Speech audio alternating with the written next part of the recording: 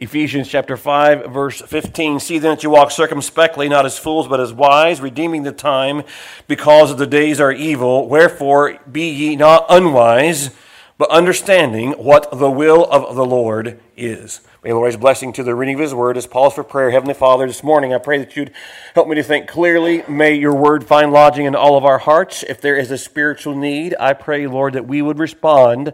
We would not procrastinate. We would not put it off till next year.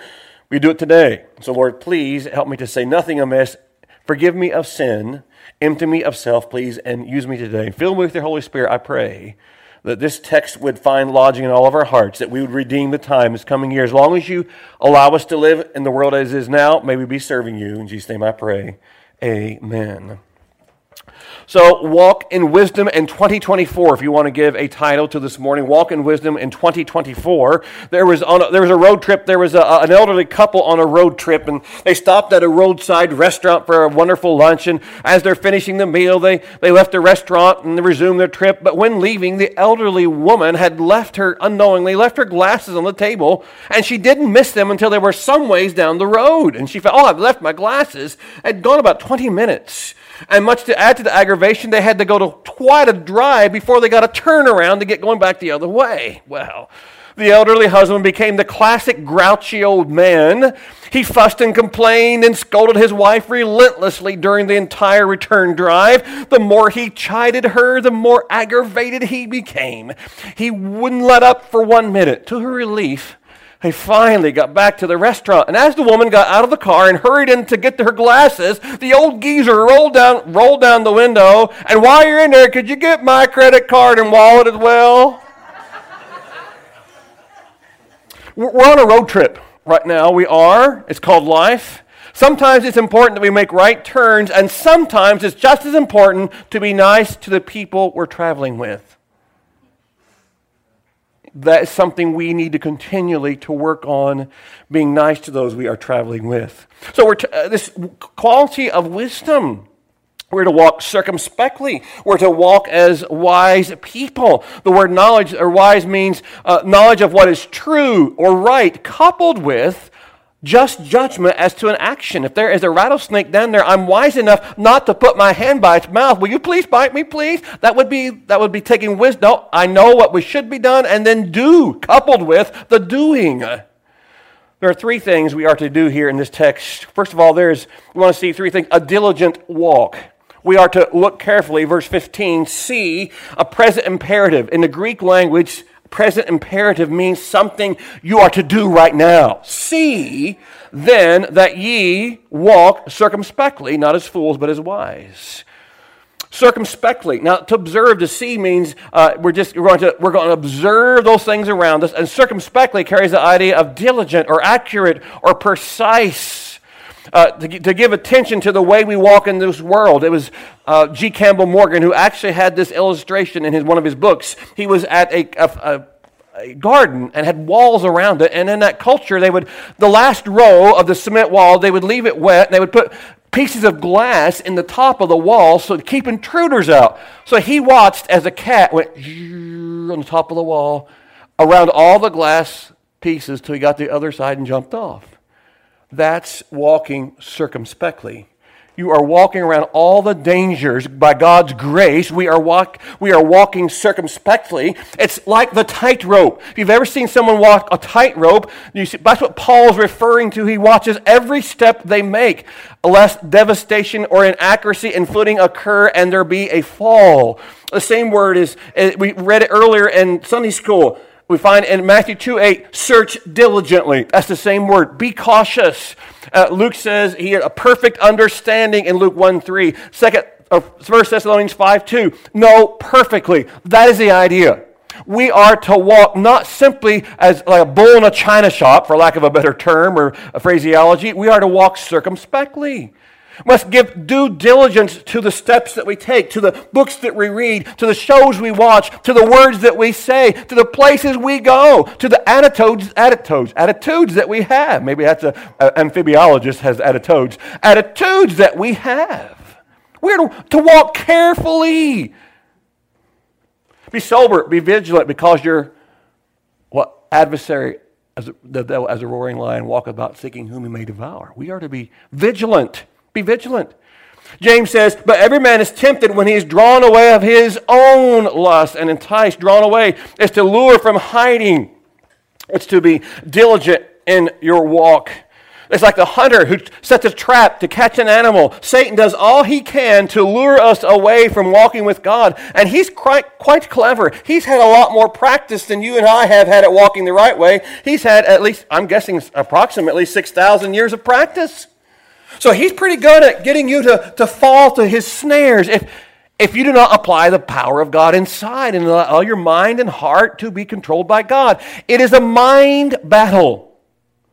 To catch by bait, it says in James, that's to everyone drawn away of his own lust and enticed. It's when I go fishing again. I got a new fishing reel for Christmas. Can't wait to use it somewhere down the road. It's really nice. I just want to catch fish and go fishing. It's that we try to get the fish to bite my bait. We want something that works. If it doesn't work, I'll give it about 5 minutes and try something else. Because my mom would always say, now, Tim, you got to sit there. You just can't be pulling your forearm in and out. You got to sit there and wait. And I'd sit there and wait. And I guarantee you there wasn't a fish within 100 yards of my line probably. Just, you got to sit there and wait. Well, later on, I learned if someone caught a fish, I would just sort of sidle up to them and throw my right there, and I'd sidle up to that one. Even it still happens today, by the way. If you go to certain places, they will still get closer and closer. Oh, where'd you catch that fish on? And they'll start talking, and they'll throw their line out beside you to see if they can catch. It happens even today, even among men. That's the lure. We're drawn away of our own lust. He's a treacherous, dangerous enemy, Christian. And the reason he has power to deceive you is because we have that old sin nature. If you're a child of God, if you have received Christ as your personal Savior, we still have the capacity to sin. We don't ever reach a point of sinless perfection. Just look at the pastor at this church. We know we're never ever going to reach sinless perfection. Look at yourselves. But that doesn't mean we want to sin. We still sin, but we shouldn't want to any longer. And when we sin, we confess our sins. He is faithful and just to forgive us our sins and to cleanse us from all unrighteousness. That was written to believers. So we still can sin, even though we're on our way to heaven. Now in heaven, we will have that sin nature removed and we will be perfect forever. Won't that be exciting? No more wrong thoughts, wrong actions, etc. But we're drawn away of our own lusts. So knowing the deceitfulness of the enemy and the wickedness of our own hearts, we should be walking carefully around those shards of glass on top of the wall, just like the cat, to avoid being damaged by sin in our lives. And the rest of that verse in 15, walk not as fools, but as wise. Wise is sophos in the Greek, means acquired intelligence, characterized by the ability to use knowledge for correct behavior. I know I shouldn't put my hand in front of that snake's face because it's going to smell my hand and bite. So my wisdom, and as the wise person, I'm going to step back. Matter of fact, if I have a gun in my hand, it probably might end that snake's life. But if I don't have a gun, I'm going to steer way clear of that snake because I have wisdom to know not to get near that. It says in Proverbs, a wise man will hear and will increase learning. Have you plateaued in your learning? I trust not. One of my little phrases I have for the senior sinners, which I don't broadcast very much, I said, stop learning, stop living. Stop. And so I've been teaching computers. I had to draw back from that because of my voice issues. But if you stop learning, we're going to stop living in many ways. And so some of you older folks in our congregation, you're an inspiration to me because you read the Bible daily and you read God's Word and you grow and you study. That's the way we all should be. What a blessing it is to know that we do not have to fall into the deception of Satan. We can have victory with Christ. I can do all things through Christ, which strengtheneth me. We are to walk with Him. It's sort of, someone has said that the Holy Spirit has, and every subtle maneuver of the enemy is painted with the light of heaven. You can see it if you want. And sometimes, have you ever watched a child and they get up close to the stove? Don't touch that stove. I'm telling you, don't touch that stove. If you touch that stove, I'm going to spank you, and you better spank them, by the way. Now, if you touch it again, I'm going to spank. No, that first time, that's how you train your children. If you do this, the first time, they will learn. I've learned that if you squirt a cat in the face with water, that pretty much takes care of something pretty quickly right there. But I'll have to say, she's been under there doing the same thing again. I can't catch her, but before I talk very nicely to her, of course, and she stops before I get the water bottle. We find, and it says in our text in 1 John 2, another verse, but ye have an unction or anointing from the Holy One, and ye know all things. I have not written unto you because ye know not the truth, but because ye know it, and that no lie is of the truth. God is truth. But the anointing which ye have received in 1 John 2:27 of him abideth in you, and ye need not that any man teach you. But as the same anointing teacheth you of all things, and is truth, and is no lie, and even as it taught you, so shall abide in him. Now, it's not to say we don't grow. We do, because we are to be grow in our sanctification. It does mean, though, that we listen to the Holy Spirit. And I like this little phrase. We stop sniffing around the traps Satan has laid for us. If we do that, we'd come out far more often on top of the spiritual battle. 5-chapter book. Chapter 1, a man was walking down the street and he fell into a hole. He groped his way in darkness, and after a long time, he made his way out of the hole. Chapter 2, chapter 2 says, a man was walking down the same street. He pretended not to see the hole, but he fell in, and after a long time, he got out of the hole. Chapter 3, a man is walking down the same street, sees the hole, falls in, and says it wasn't his fault. After a long time, he finally gets out. Chapter 4, a man walks down the same street. He sees the hole. He knows it's there. He tries to walk around it, but he falls in. He knows it's his fault, and he quickly gets out of that hole. Chapter 5, the man goes down a different street. A different street. If there's something that's causing you spiritual problems, go down a different street. Just stop it. Or restart something you have stopped, spiritually speaking. We are to walk circumspectly as the wise. A diligent walk, too, a discerning walk. Verse 16, 5:16 of Ephesians, redeeming the time because the days are evil. I think I was talking to Sam about evil days. Pretty much evil days started after Adam fell and Eve fell into sin. That's pretty much the evil days started. They've been evil ever since at that point in time. But the days are evil. We are to walk. We can't walk perfectly, but we are to walk spiritually. Redeeming the time means to buy back, buys up to deliver from loss. It was used of purchasing a slave in order to free that slave. We are to redeem the time, and the time there is not so much a clock time as minutes, hours, days, weeks, etc. It's a measured allotment of time. So we are redeeming the time. You and I have a measured allotment of time yet to live here on earth. God is in control of that. It may be many years for some of us. Of you, it may be a few years, maybe a few days. We don't know. But we are to redeem the time God has given to us. To deliver the allotted time we have from the world and deliver it from loss. He's down to make good use of every opportunity. I told Sam again this. I said, Philip Melanchthon, a reformer, 1400s to about 1550. Every time he wasted a minute, he would jot it down. At the end of the day, he would confess every wasted minute to the Lord. That may be a little bit overkill, but the principle's good. What have you done with your time today? What are you going to do with your time today? Well, I'm going. Where does God fit into that? God should be our first and foremost. How does what you're doing, does it fit into the scheme of a spiritual walk with God? I trust that it does. Do not waste time or energy, money and talent in that which is apart from His will, says Warren Wiersbe.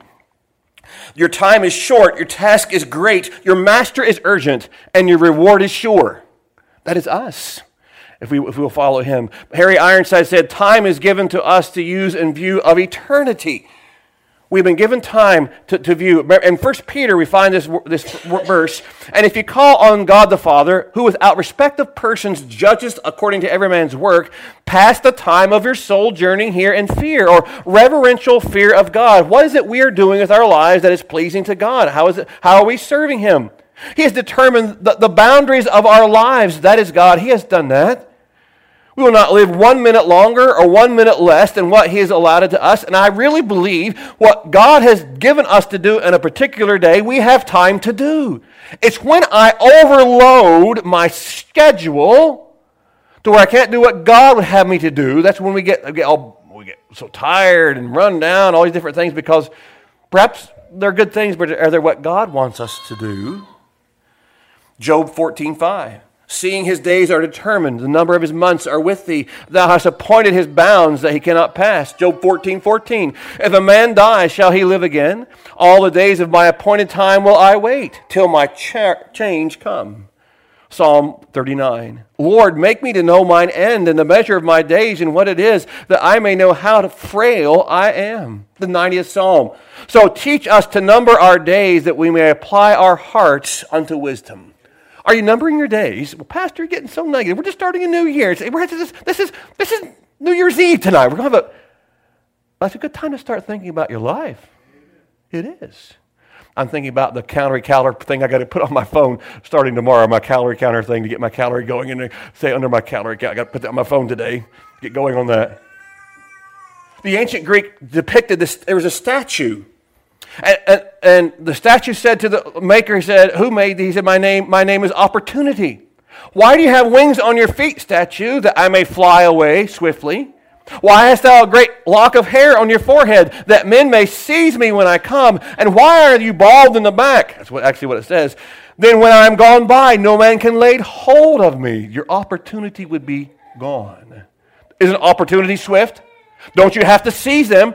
And when they're gone by, I mean, you can't call back tomorrow. What you did tomorrow, it's in history. William James said, the greatest use of a life is to spend it for something that will outlast it. The greatest use of a life is to spend it for something that will outlast it. We've been given a short window of time. James says in 4:14, isn't your life but a what? A vapor. I mean, smokes go up and it's gone. We never see it again. Take time to pray, to worship, to share the gospel, to be holy, to read your Bible, to honor the Lord every minute of every day. Paul tells us we should salvage the time we have been given because the days are evil. The word actually is the word we get our word pornography from, pornographic. We live in an evil day, but people have lived in evil days and done the right thing. You talk about evil days, look at Noah and his family. My goodness, the entire world perished, but Noah and 7 others. We're ambassadors for Christ, 2 Corinthians 5:20. We've been given this window to make a statement for who we are serving. Well, say, Pastor, I'm a Christian, but I don't want to make a statement. Well, you're making a statement one way or the other. It's either good or ill. But we are ambassadors. We may be a poor ambassador. We may be a good ambassador, but we are ambassadors one way or the other. You can't avoid that. We're to share what God has done for us with others. We're to bring glory to His name. A little phrase I have on my board at work, it says, live as you want to be remembered.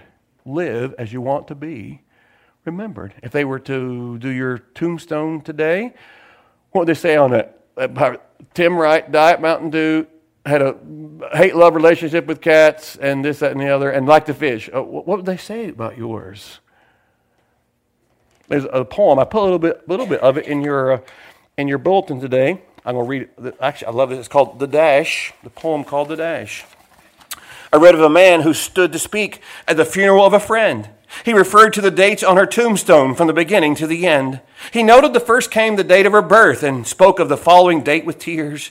But he said what mattered most of all was the dash between those years. For that dash represents all the time that she spent alive on earth, and now only those who loved her know what that little timeline is worth. For it matters not how much we own, the cars, the house, the cash. What matters is how we live and love and how we spend our dash. So think about this long and hard. Are there things you'd like to change? For you never know how much time is left that can still be rearranged. If we could just slow down enough to consider what's true and real and always try to understand the way other people feel and to be less quick to anger and show more appreciation more and love the people in our lives like we'd never loved before, if we treat each other with respect and more often wear a smile, remembering that this special dash might only last a little while. So when your eulogy is being read with your life's actions to rehash, would you be proud of the things they say about how you spent your dash? I know that's not a spiritual poem, but the principle is there.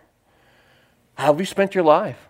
When you stand before God, I'm going to bypass. No, we're all standing before God, so just to get that, you're not going to bypass that. We're all standing. What are you going to say?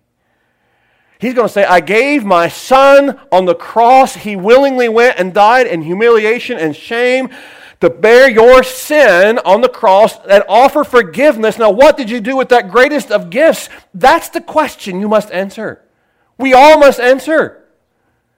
And that's going to be the question that will determine your eternity. What did you do with Jesus? Neutral we cannot be. Someday his heart will be asking, what did you do with me? He's going to ask us, what did you do with Christ? Have you received him? If not, you can get that settled even this day. A diligent walk, a discerning walk, and finally in 17, there's a definite walk. Wherefore, be ye not unwise, but understanding what the will of the Lord is. Paul finally says then, don't be unwise or to be stupid or ignorant. It refers to a person who thinks himself wise when actually he knows nothing. It's the attitude of some who, it's like, man, I have arrived. I remember when I got out of college, a lot of the people, now of course wasn't me, but a lot of the young men thought that they were theologians extraordinaire. And of course it wasn't me, and they thought, man, I have the answers. And I talked to my dad about something. I remember I said something about the gap theory and how that between Genesis 1:1 and 1:2, and he just looked at me and said, no. Just you need to put that. You learned if you learned that at college, you need to go back. I said, well, I just read it in the Bible or it's commentary somewhere.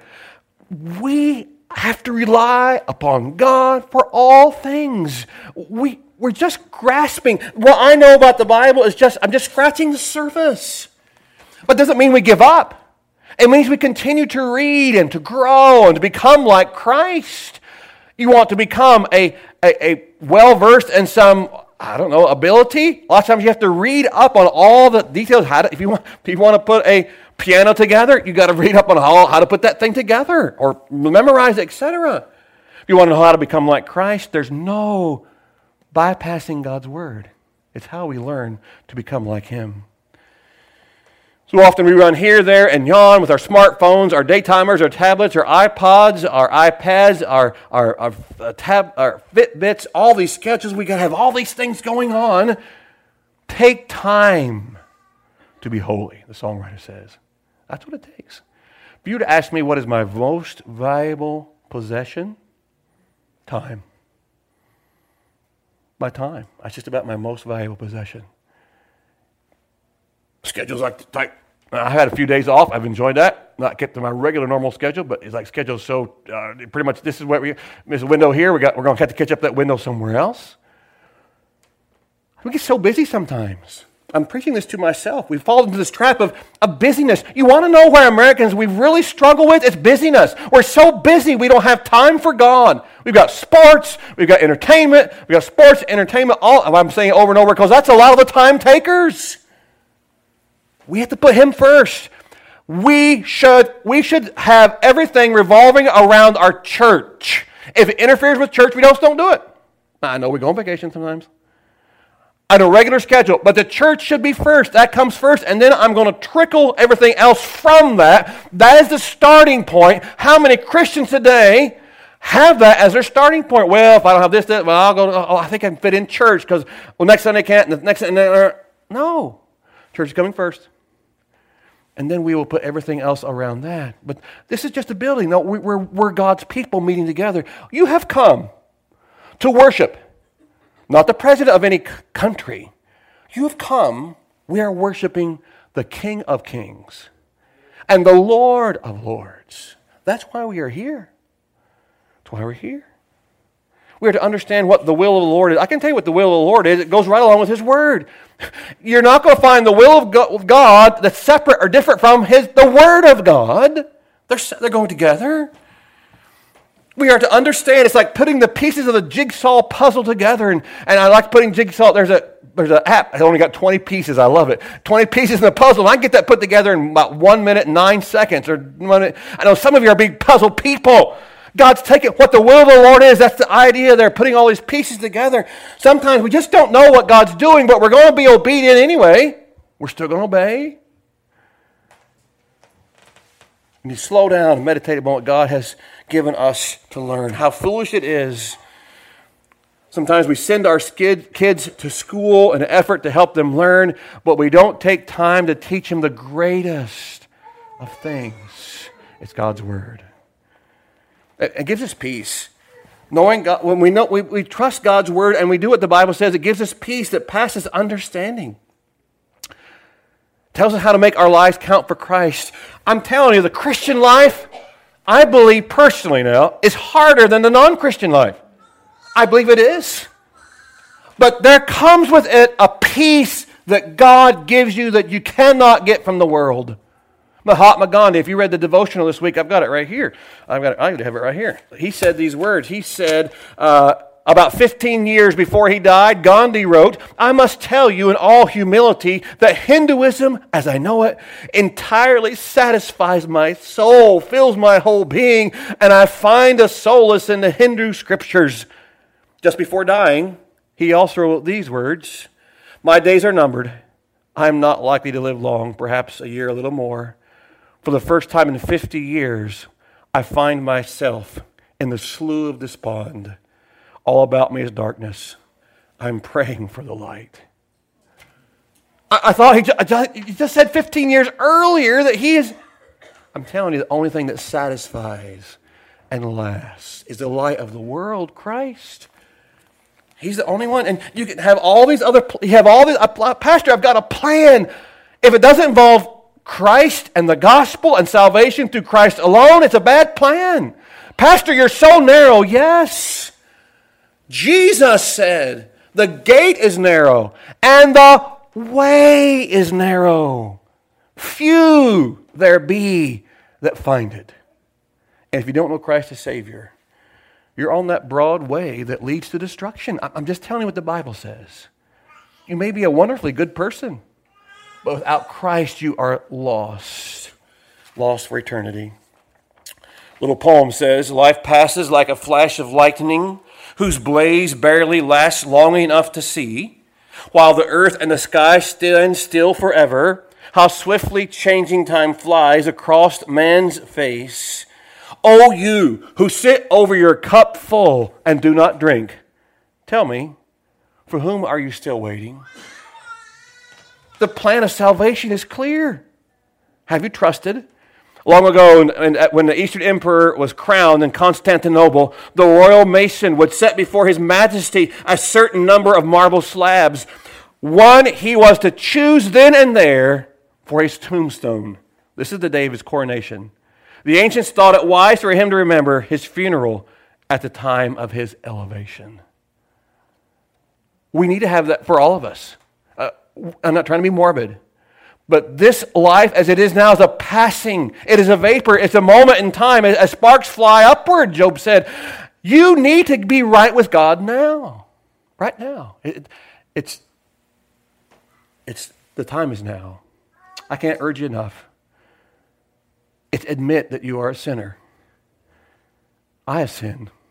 But the Bible says, for all has sinned and come short of the glory of God. And the wages of sin is what? Death. But the contraction, exactly, the gift of God. Talk about gifts. None can compare. I bought myself a couple of gifts before Christmas even. But they cannot compare to the gift of God. If you have not received Him, would you do so today? Let's pray. Heads are bowed, eyes are closed. Thank you for listening so attentively today. Before I pray, I want you to examine your lives. Your heads are bowed, your eyes are closed. In 2024, what are your goals? Is it to draw ever closer to God? If you're here without Christ and do not know Him as your own personal Savior, the Bible says, "For God so loved the world that He gave His only begotten Son, that whosoever believeth in Him should not perish but have everlasting life." It's that believing part. A lot of people say there's a God, maybe head knowledge, but it's that repentance. It involves repentance and faith. It's when you say, I know I'm a sinner. And I believe, Lord, you died for me on the cross. You were buried and you rose again. And I want you to be my Savior and to forgive me of my sin. That's repentance. And then you ask Him to do those things. So it's A, admit, B, believe, and C, confess. Will you confess this morning if you do not know Christ? And then call. For whosoever shall call upon the name of the Lord shall be saved. Is that your need this morning? Perhaps you've already done that. Perhaps you know Christ as Savior, but you're not walking with Him as you should. Are there some, I'm not saying make a New Year's resolution. I'm not saying that at all. I'm saying get right with the Lord and confess and forsake and repent. And not just a New Year's resolution, but a new life resolution. By God's grace, I will leave that behind, or I will resume, or I will start doing this. Heavenly Father, if you've spoken to hearts this morning, may they respond. May we, in humility, seek your face. May we live for you this year. In Jesus' name I pray. Amen.